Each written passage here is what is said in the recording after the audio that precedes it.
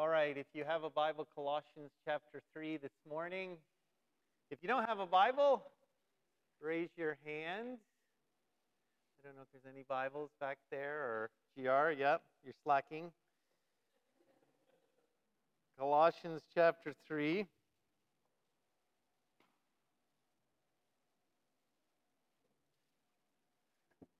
All right, you see some hands raised there. Isn't God so good?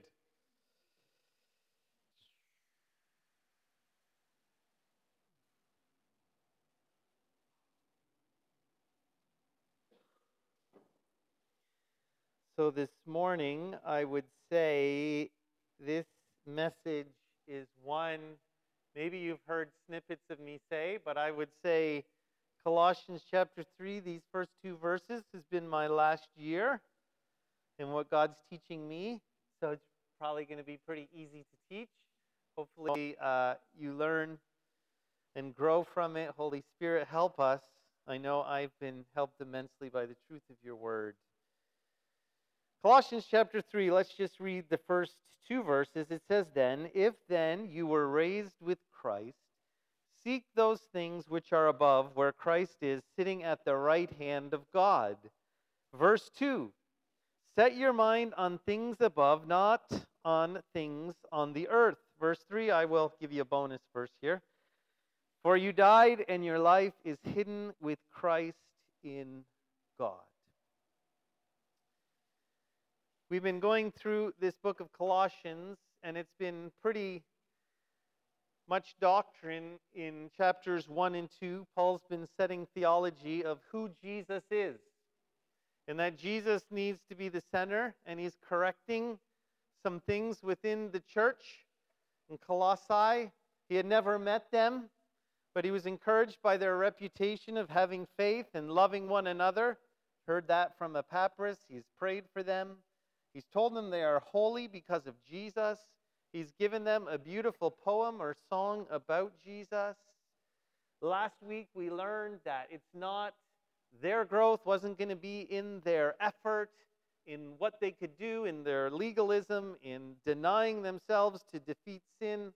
But the real power in the Christian walk is in Jesus Christ and letting go of yourself and truly abiding in him. Amen? Yeah, that was powerful. But now into chapter 3, he gets really practical, and he's going to get very practical in chapter 3 and chapter 4.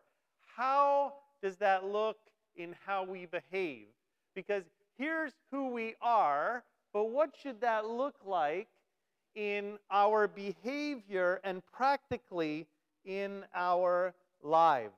I personally really enjoy these sections.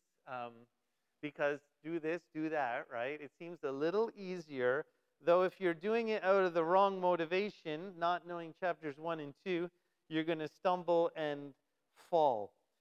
So today, as we read those verses, you might and probably have, because most of you in this room have been Christians for a long time, have heard sermons on Colossians chapter 3, verses 1 and 2. In my family, a year ago, we went through a whole devotional based on Colossians 3 by James Bryan Smith. So every evening, we read at the table one little section, short chapters, which everyone loves. Anyways, I thought that was funny. But, yeah. Dad, do we have to do it again? That was me talking to myself. Anyways, but it was very wonderful. He went through each verse and noting how our lives should change. But the first thing we see Paul talks about is our minds. Our minds. And he makes a very clear instruction, knowing truth, we're to set our mind on things above. He has this great theological statement which comes from chapters 1 and 2, that you died, he said in chapters 1 and 2. You were crucified with Christ, but you were raised with him, and you're new. And this is nothing new for Paul. In all his epistles, he talks about this. So things should be different. And the first thing is our mind, and that we should set it on things above, heavenly things. And this is where it comes into what I have been learning this year. And forgive me if it's repetition, but you need to hear it again, because I need to hear it again. And I'm not afraid to teach it again. Our minds are very, very powerful weapons. We don't understand the power of our minds. And science is beginning to obviously understand that our minds actually have the power in some capacity to truly change how we live, even to change sickness in how we think.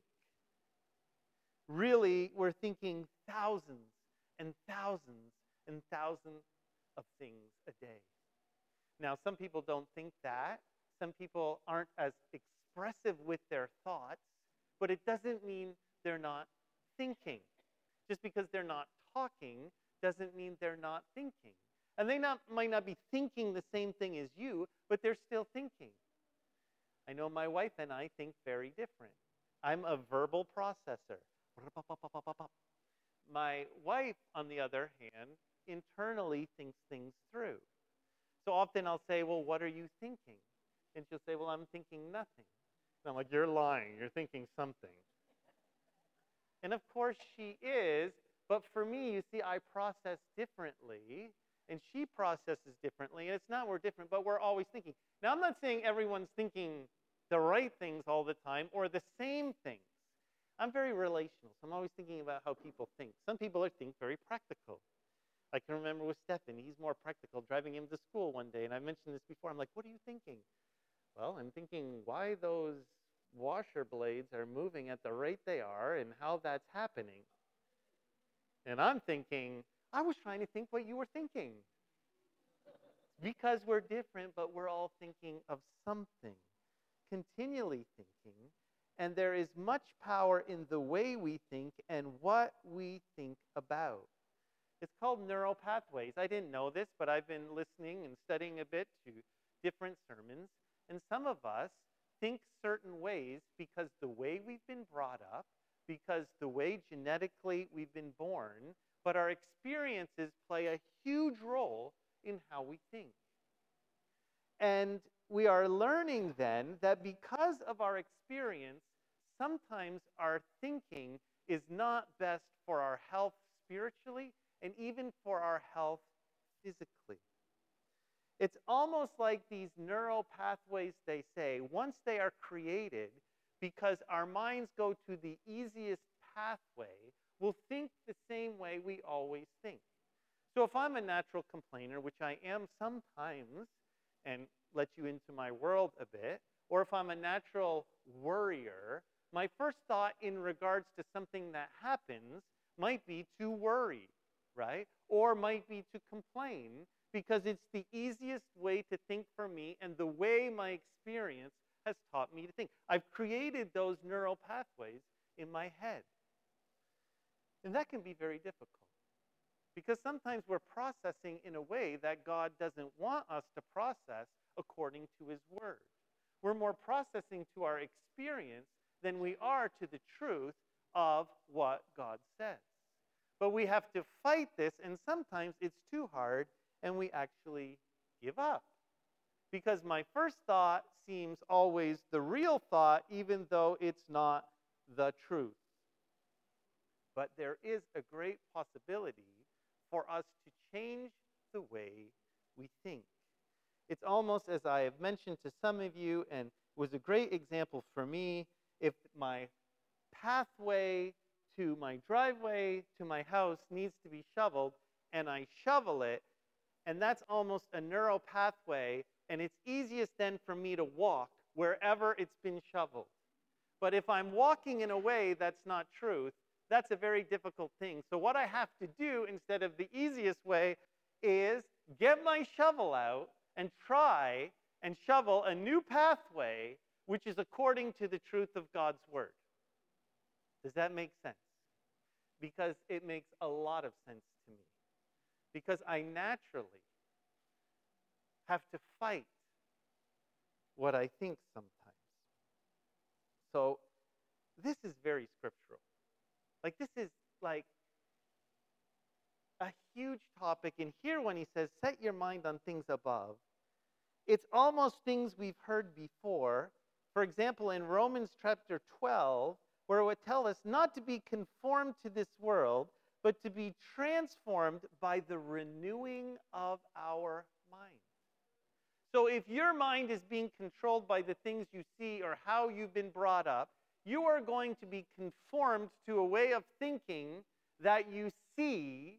But Paul says in Romans, no, you need to be transformed, changed in the way you think by the renewing, making new of your mind. Hugely important. David would say in the Psalms all over the place, you need to meditate on God's law. In Psalm 1, he says day and night. The reason being is we naturally will progress away from truth, so we need to meditate on God's truth continually to change the way we think, and that will change our behavior. Jesus himself was one to continually spend time with the Father. Whether we see him doing it all night or early in the morning and his disciples are looking for him, if he had to make a big decision, or even if there was a big thing before him, like going to the garden before his crucifixion, it wasn't the first time he went to the garden. It says it was a place he would continually go.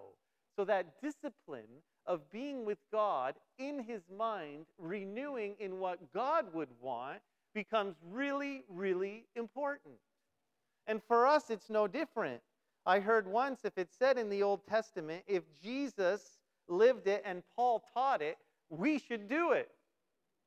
Amen? Because there's some things in the Old Testament Jesus didn't teach. And Paul certainly didn't emphasize.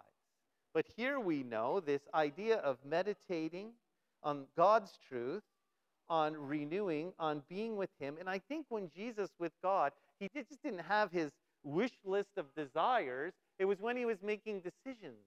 It was just simply fellowship, focusing on God's thoughts, connecting, realigning with truth, so his thinking wouldn't be conformed to all the things around him.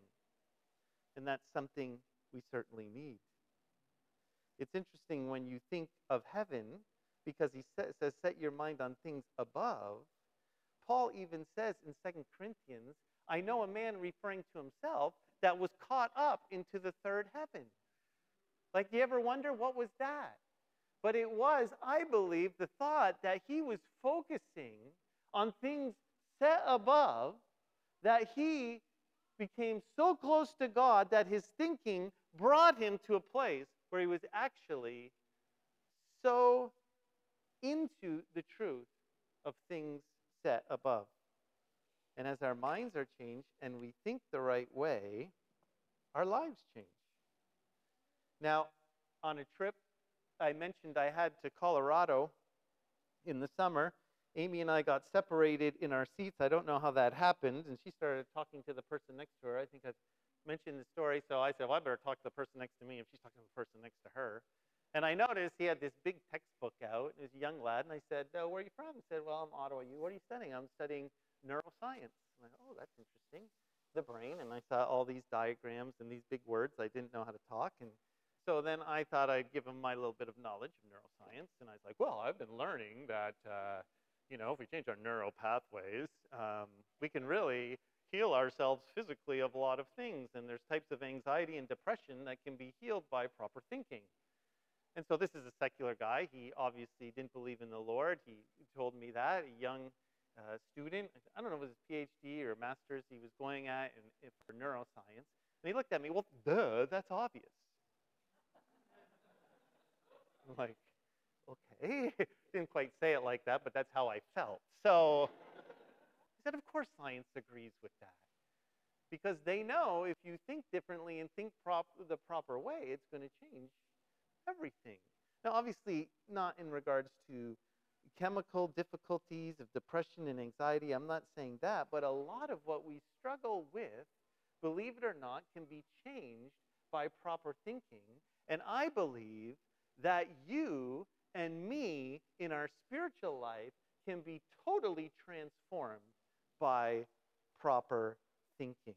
And Paul makes it clear as he's gone through the doctrine of chapters 1 and 2, as I mentioned, he says, now it's time to set your mind on things above.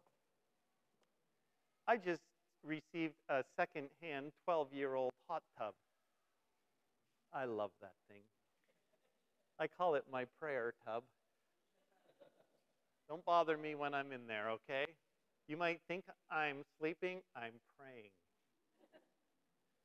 But it's got a temperature gauge. And at first, Earl's the one who found it from his neighbor. Yeah, my neighbor sets it at 90. Oh, that was okay for the summer. But the problem was, it's starting to feel a little cold at 90. My wife nicknamed it the warm tub. It wasn't a hot tub. But it has this temperature dial. And I'm like, had a friend tell me, you got to put that baby at 104. Of course, I'm cheap and I'm thinking about the electricity. But I'm like, if I skip a meal here and there, going out with someone, I can put it at 104. Because when I get in there, I want to be hot. So I set that temperature, and it's lovely, lovely. You can come join me anytime, but it really only fits one person. So, well, one adult and 2 kids. I've been in there with my kids too. But the other day I went to get in, and I didn't know a fuse blew. And I had just run, and I love going in there after my runs. You know, I don't need to stretch. I'll just let the hot water stretch me, right? And if I have a nice cold drink, it really helps my prayer life. So, man, I put my foot in there, and that sucker was freezing. And what's the first thing I did? I went and set, that's the purpose of this whole story, I set the temperature back to 104. Because if it's not set to the proper temperature, it conforms to the temperature of the air. You in your life, and me in my life, if we are not setting our mind to heavenly things, to Jesus, we will conform to the temperature of our world. And don't think it won't happen to you. Our thinking can change. We will compromise. And we will dig into the things that we never thought we would if we are not constantly checking and setting the temperature to where God wants it. I'm fascinated when he said, think of things above. Those truths to meditate on. Now think of that. We think of Jesus because he says it at the right hand of the Father. And we look at Jesus, the resurrected Jesus. We see he's interceding for us. We see we're forgiven. We see we're a child of God. And even just thinking on those things each and every day and creating new pathways, thinking that it's all about him changes your life. Not only that, you think of the things he has planned for you. You think if you're in trouble that he's sovereign and he is working.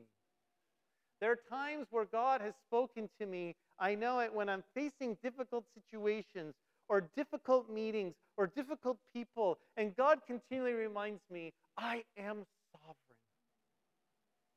And that's been over the years because I'm a fearful person. And to cast my thoughts upon his power and his sovereignty erases my fear. Think of sin and temptation if I'm thinking of things above and building my treasure in him and walking with him. Think of how I will handle my finances if I'm thinking about heaven and building for him and my eternity of treasure with him. Think if I'm suffering affliction and I think of heaven and it's only passing for a mere moment because my hope is greater than this world. Think if I thought like that all the time. In the midst of difficulty, in the midst of success, if my mind were on the things above, of Jesus, of heaven, and even the beauty, and the idea that eternity is forever and this world is but for a moment. So any good or bad I have is to have that thinking in regards to this is only a training ground for the real life I've yet to live. I had a friend of a friend. His name was Herb, and one of the things he said is, all the unclean creatures in the Bible are always looking down. And I believe I get unclean when I look down and I look at this world. When I look up, I see my forgiveness and the love of Jesus. And truly, that is where I grow. This is nothing new, by the way. Multiple church leaders have been saying this forever. Some people say, meditation, it's a bad thing. Well, I encourage them to look at the Bible. Look at truth. Not only that, the early church fathers continually practiced, and those all through the generations were changed by thinking on things above, thinking on Jesus, taking time in their lives to create new neural pathways that would think on truth. I was reminded this week, or not only of this, but I learned of numerous characters reading and listening to numerous sermons about this. And I was introduced to a new character in the 1600s. He was a Puritan, a great Puritan, and his name was Richard Baxter. He wrote multiple books. He was known as a great Christian leader. But the problem that Richard had was he had extreme pain his whole life. They say from the age of 21, there wasn't a minute of any day that he didn't live with pain. From multiple physical disorders. But yet, near the end of his life, he wrote a book called The Practice of Heavenly Meditation, Learning the Saints' Everlasting Rest. And that title just grabbed me. So I went in to read some documents on that book and what it was about. It was a 600-page book, and so I wasn't about to read that, especially when I had to preach in 2 days. So, plus the old English, I can't even get through a page. I needed the Cliff Notes, and I found them. But this practice of meditating on truth and things above was something he took very seriously. So each day, he said, he took half an hour, a discipline of meditating simply on things above and heaven.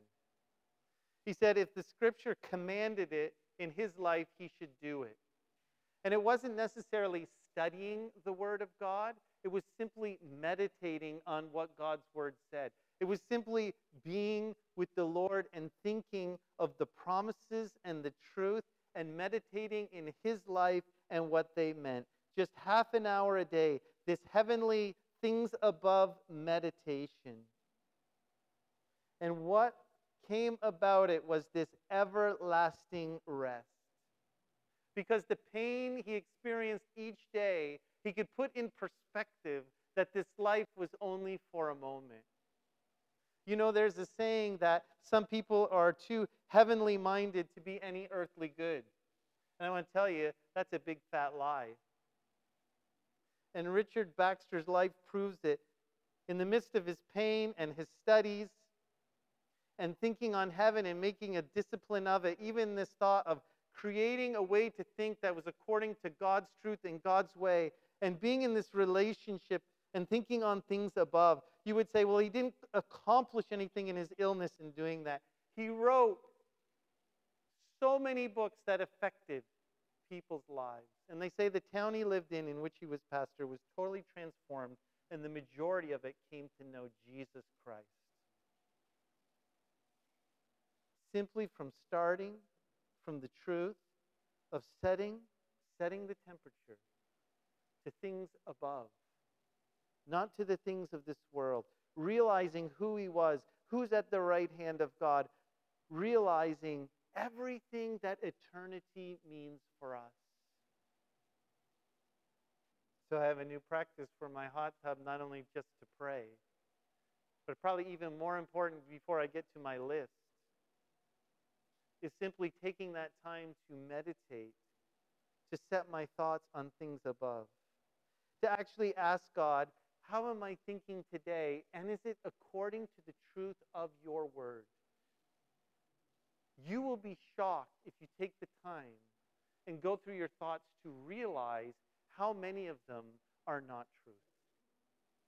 If you actually will take time to set your mind on things above and ask the Holy Spirit and say to him, God, what way am I thinking is not according to your truth? I guarantee you that the Holy Spirit will convict you in some ways of the way you're thinking. Even if it's about sin or your finances or your comfort on this world or how you're handling pain and difficulty. Or think of this. What do you do with people around you? If my mind is set to the things above and eternity, I'll tell you one thing. My boldness will increase in sharing the gospel, because if I think of things above, I will have extra motivation to share the truth of Jesus Christ. It's when I think of this world and only this world that I don't see that people are eternal and that they have a destination beyond this place. It totally changes your life. And it certainly will change your behavior. Thinking of heaven, thinking of Christ, the things of Christ, your relationship with him, and where you're going, and how you should act in regards to that.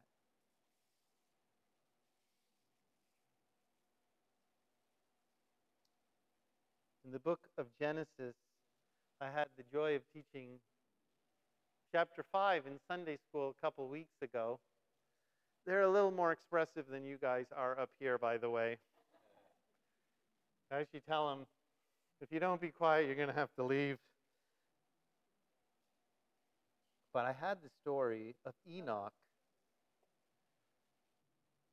I love the story of Enoch. Maybe you know the story of Enoch this morning. But I can clearly say here was a man who lived for eternity.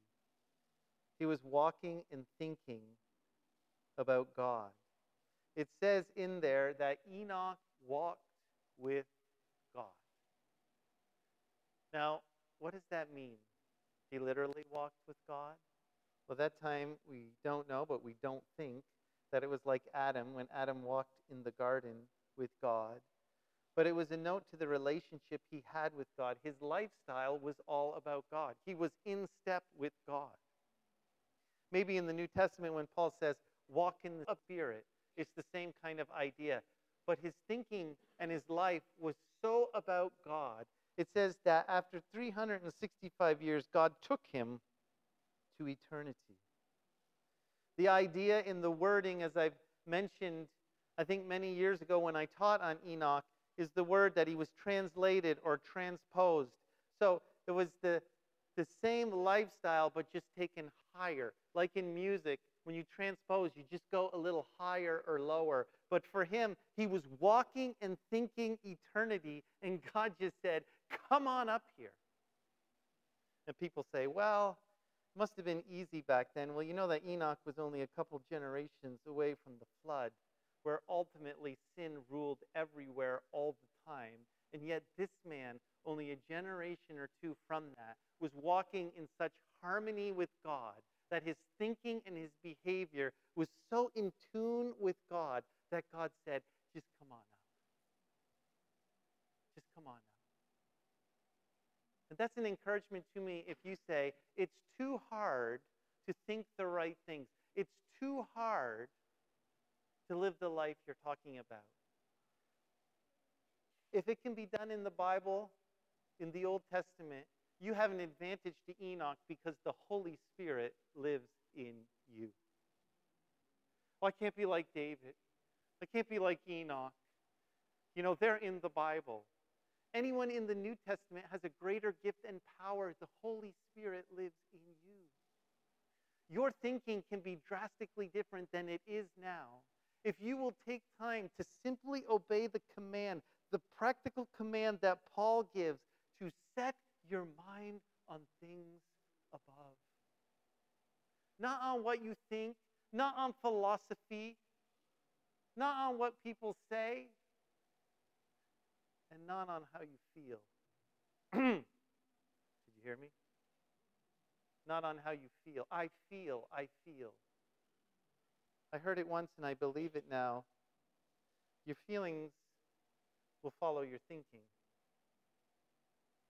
And emotions are really important, but they can't be your leader. They have to follow. They have to follow truth. They have to follow the truth of eternity. But when they come together in the right way, it's beautiful because it creates tremendous fruit. Unfortunately, it's not like you can do this exercise once, by the way. I'm going to think of eternity today, and I'm going to be good for the next month. It doesn't work like that. It's every day committing yourself to thinking on things above, to setting the temperature to what it should be. God has given you a great opportunity through the Holy Spirit living in you, through the power of His Word which He has given you, to think on truth, to believe truth, to be in a relationship with a God who will speak to you and direct you as you walk with Him. Every day is an opportunity to think right. Amen? We need to create some new pathways. You know, this morning we need to do some shoveling. We really do, because the problem is we're going down the same pathways. And it could be down this pathway, or you could be down another pathway. But God wants you to go down His pathway, His truth. What is it you're struggling with this morning? Many of us, myself, maybe I worry, or I'm fearful of the future. Whatever it is. Maybe I'm struggling with an affliction. Maybe I'm not sharing my faith. Maybe I'm just too much into the things and the pleasures of this world. Maybe I'm too worried about what people think of me. Maybe I'm studying and I'm not meditating. Maybe I see this book as a textbook and not a book that will speak to my heart and change my life. I don't know what it is. We're all different. My wife and I are different, but I can tell you one thing. We're different in our thinking and how we process, but one thing needs to be the same. We need to think on things above. Amen? So, Lord Jesus, this morning we give you praise. We give you thanks. It's Thanksgiving. We need to set our minds on you and give thanks and praise you. Lord, there are so many things after our thoughts.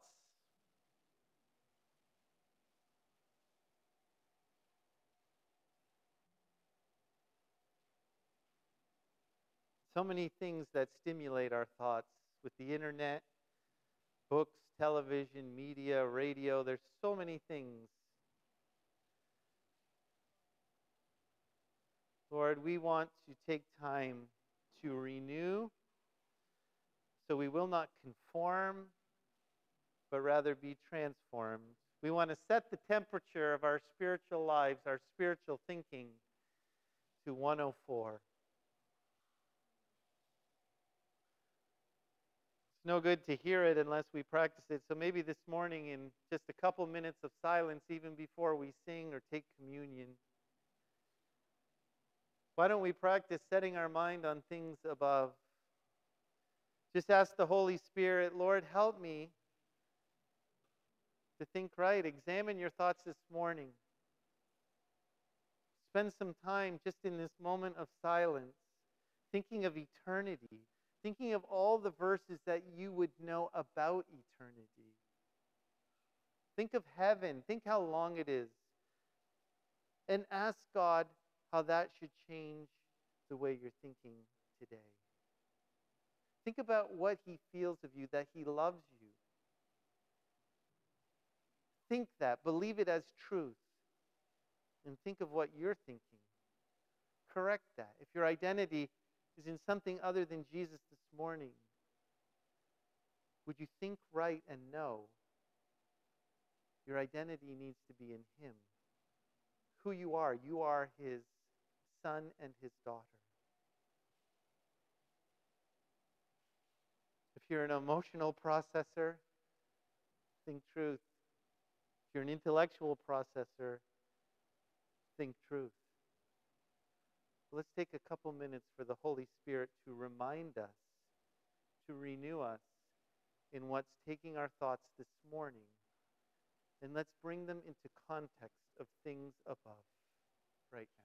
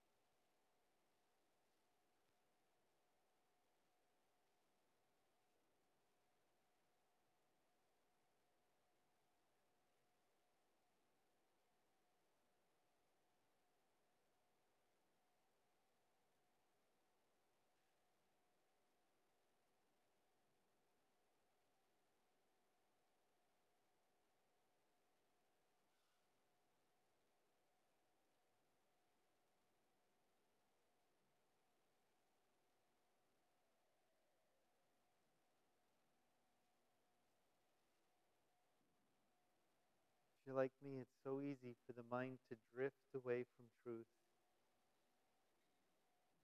I want to challenge you in the week to come. Would you spend time setting your mind on things above? Would you take time to make it a habit, just for a few minutes each day? Set your mind on truth. We're going to take communion now and think of Jesus. If you don't know Jesus Christ this morning, I would encourage you. He loves you. He came to this world to die for you. And as he went on that cross, there's something that happened. As you believe in him, he gives you his righteousness. As you believe in him and you accept his forgiveness and his righteousness, heaven is your destination. Think about that. But if you don't know Jesus and you've rejected him today, I want to encourage you to turn to him. He loves you so much. The Bible makes it very clear. If you will believe with your heart and confess with your mouth, you will be saved. If you will confess that Jesus died and rose again and believe that you will be saved for eternity, that you will be in paradise. And the Bible says there's no pain, there's no sin, there's no trouble, there's no difficulty. Simply fellowship with a perfect God. Is that you? Maybe you are living under the burden of sin and you don't know forgiveness today. Just accept and believe. Confess. Turn away from thinking you can do it yourself. Repent and turn to Jesus Christ. If you do that today, I would encourage you to speak to someone. Speak it out. Speak it forth. The elements are in the back. I want you to enjoy and worship and be thankful for Jesus today. If you need prayer for anything, maybe you want prayer to think right, we'd love to pray for you. There'll be brothers and sisters in the back ready to do that as we celebrate communion together. As Stephan sings respectfully and quietly, retrieve the elements and return back to your seat as you worship the Lord. Thank you, Jesus.